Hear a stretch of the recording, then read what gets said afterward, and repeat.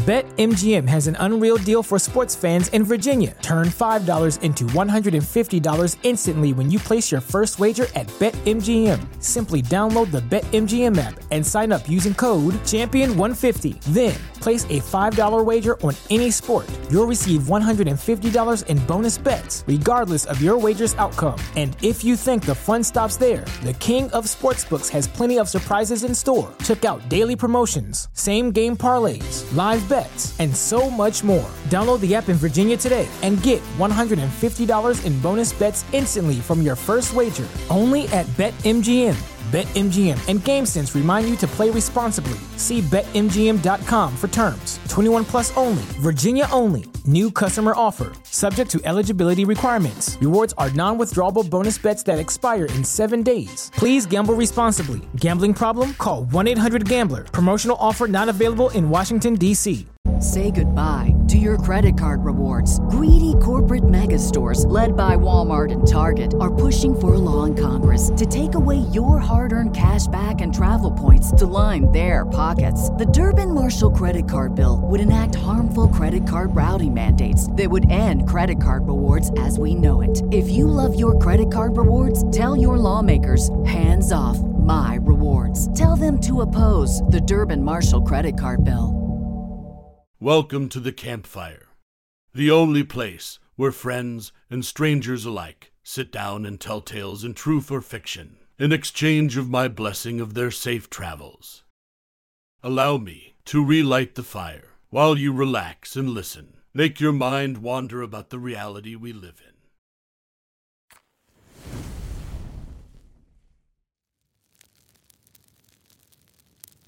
The story I'm about to tell you is from a traveler named Fisherman Tales. He called this experience, "I ran the weirdest call of my career last night." Please, allow me to tell you his tale.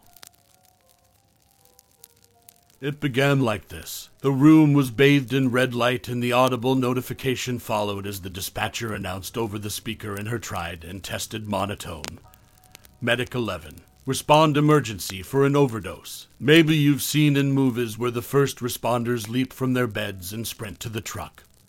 Raise the bay door, then dutifully take off into the night. Sirens blazing. Selfless heroes ready to save the world. What a bunch of horseshit. Here's how it really goes. The tones go off, although we'd already woken up to the red light like being startled from a nightmare. We never really fall into a deep enough sleep in this line of work. So, an hour into our first bit of shut-eye in 2 days, we sit up out of bed and moan profanities. I prefer fuck. It's simple yet powerful. Feels as if it cuts through something. Then, we slip into our uniform and boots and stumble groggily out to the ambulance, wondering how much more sleep deprivation we can take before we go completely mad. We climb into our seats, notify dispatch that we're en route, then assess the call notes along the way, all while shit-talking the soon-to-be patient who we know next to nothing about. I hope he's dead, my partner mutters. And M's dead isn't dead. Dead is dead. Dead is potentially recoverable. Dead is not. That's the thing about us medics. We often root for death. It's easier. But when faced with someone actively dying, we'll do whatever it takes to save them. Even though we've become jaded with humanity, we still spend our time helping people. In the same way that we hate our low-paying jobs, we stick around regardless. We're contradictory people. The notes state that this is a man in his 30s. Overdosed, not breathing. CPR not in progress. Who's going to do it? His junkie friends probably had a hard enough time operating the phone. There's a whole list of shit this patient might have overdosed on, but 9 times out of 10, it's fentanyl. That's the opioid of choice nowadays. And last I checked, the leading cause of death for adults 18-35 in the United States. God bless America. Here's an uncomfortable truth. The drug epidemic. You know, the war on drugs. That thing that's fucking up communities left and right. It would end if we'd stop helping the people who overdose. I'm not talking about some kid who tried fentanyl or heroin for the first time. Then odd. I'm talking about the ones who do it habitually. Maybe have a 3-strike rule. Odd 3 times, and you're out. Think about it. There won't be a customer base if they die out. Drugs, gone. Drug violence, gone. Drug cartel, gone. To a noticeable extent, at least. Either that or the dealers start handing out Narcan goodie bags with pamphlets on how to shoot up responsibly. Sesame Street did an episode like that, I think. But my job isn't to ponder the big picture. It's to treat first, ask questions later. Maybe not even ask questions. Actually, you know what? It's better not to think about it. Too depressing. Anyways, the clues pointed to this being a routine overdose. The neighborhood we were responding to is rampant with fentanyl and heroin and the white trash junkies who can't get enough of it. It's a grimy, filthy place with hoarder homes and overgrown yards. Junked streets with kids running loose, lacking rules or bedtimes, trying to distract themselves as their parents wither away on opiates. The fire engine, otherwise known as an ambulance indicator, was on scene first. We pulled up behind it and parked in front of the listed address. A single-story house with dirty windows and crumpled blinds, a wide-open front door letting fresh air in, and months-old funk out, and a pit bull that won't stop barking. Law enforcement shows up right after us. The street is aglow with flashing reds, yellows, and blues, an irresistible light show for the night owls. My partner and I throw our bags onto the stretcher and unload it out the back. Shut the doors and head up the driveway, weaving between three junkies who vary between concerned and numbed. One mutters, "I don't know what the fuck he took," as we pass by to the door. They never know. We could find a needle sticking out of their arm, and they'd still act like it was planted there. "I don't do drugs," says the 90-pound man with track marks and scab-laden skin. Ems, we holler as we step into the trash can that somebody calls home, lit by a single bare bulb hanging from a dusty ceiling fan. Back here, a firefighter responds. We weave the stretcher between boxes of cereal, dog shit, ash-covered coffee tables littered with syringes, cushionless chairs, dirty clothes, and baby toys. God admit, I mumble as we push on into the room and lay eyes on three firefighters, and a jittery man standing in the corner. "Where's the patient?" my partner asks. The firefighters point to the man shaking in the corner. "Did you Narcan him?" "No, he was awake when we got here." "Did anybody Narcan him?" "Not that we know of." I glance back at the deputy, one I've run calls with many times, and he says, "I'll go check with his friends," then leaves the room. "Sir," my partner says to the patient as he shimmers past the firefighters, "did you take any drugs?" The patient looks at him with wide eyes and giggles,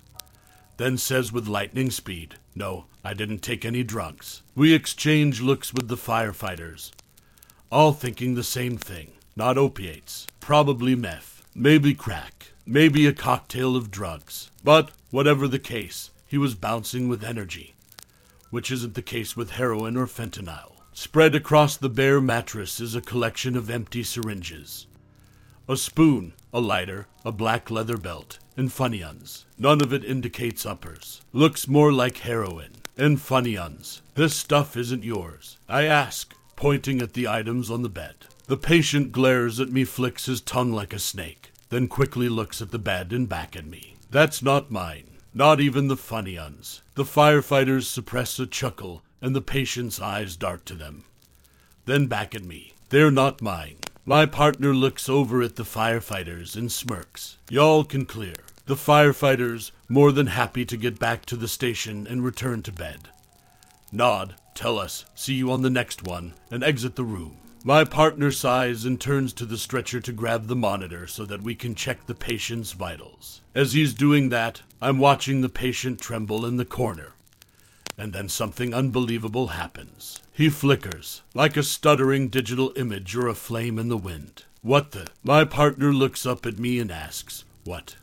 How? Nothing. Sleep deprivation. It has to be, I thought. Going so long without sleep can play all sorts of tricks on the mind. But I wasn't that tired. I've gone longer without sleep. I'm used to not sleeping. My partner wraps the blood pressure cuff around the patient's bicep, an arm so thin he had to use the pediatric cuff, and places the pulse oximeter on the patient's index finger. I open up the laptop to start getting information: name, date of birth, medical history, medications, and allergies. I ask the first one, and the patient says, "It doesn't matter." I look up. Yes, it does. He giggles. They're gone, and soon I'll be gone, too. I take my hands off the laptop. What are you talking about? The monitor begins to alarm.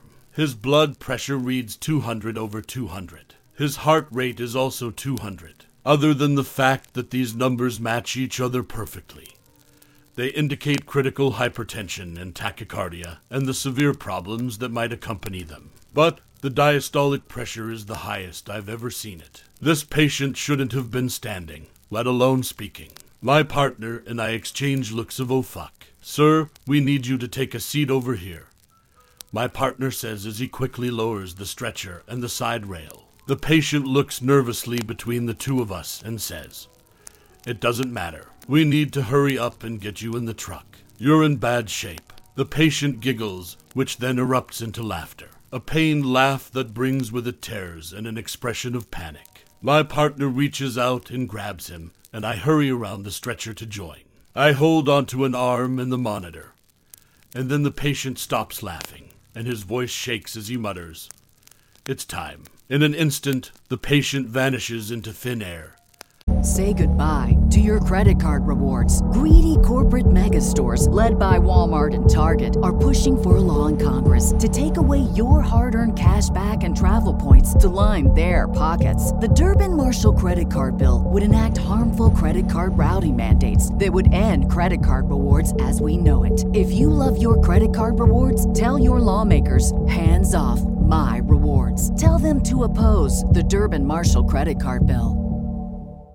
My partner and I stumble forward against the wall as the blood pressure cuff and pulse oximeter fall to the ground amongst the pile of clothes that the patient had been wearing. We're in shock. Where the fuck did he go? My partner yells. We jump to our feet and hurry out of the room, colliding with the deputy. "Whoa," he says. "What's wrong?" "He vanished. He left. He disappeared into thin fucking air." The deputy furrows his brow, places his hand on the pistol holstered to his hip, and pushes around us to the bedroom. A moment later, the deputy returns, gaping at us. How the fuck? We don't know how, but what we do know is that the man who vanished that night is missing, along with his girlfriend and baby. Was it a drug? What drug makes people vanish? Maybe it was an illusion, but that doesn't make sense either. We felt him disappear. Have we gone crazy? Is it an unknown COVID symptom? Is it magic? What the fuck happened to my patient? Now, that was the end of my tale. I hope you enjoyed yourself, listening while escaping the world you live in. That is all for today. Safe travels, and a blessed day.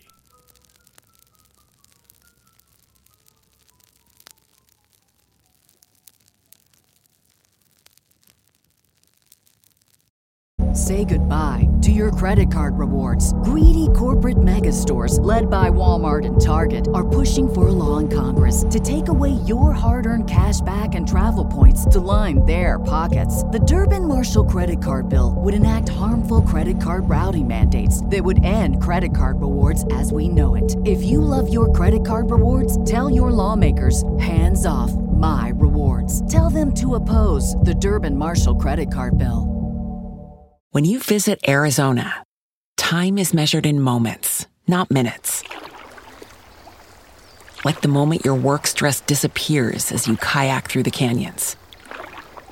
Or the moment you discover the life-changing effects of prickly pear chocolate. But nothing beats the moment you see the Grand Canyon for the very first time. Visit a new state of mind. Learn more at hereyouareaz.com.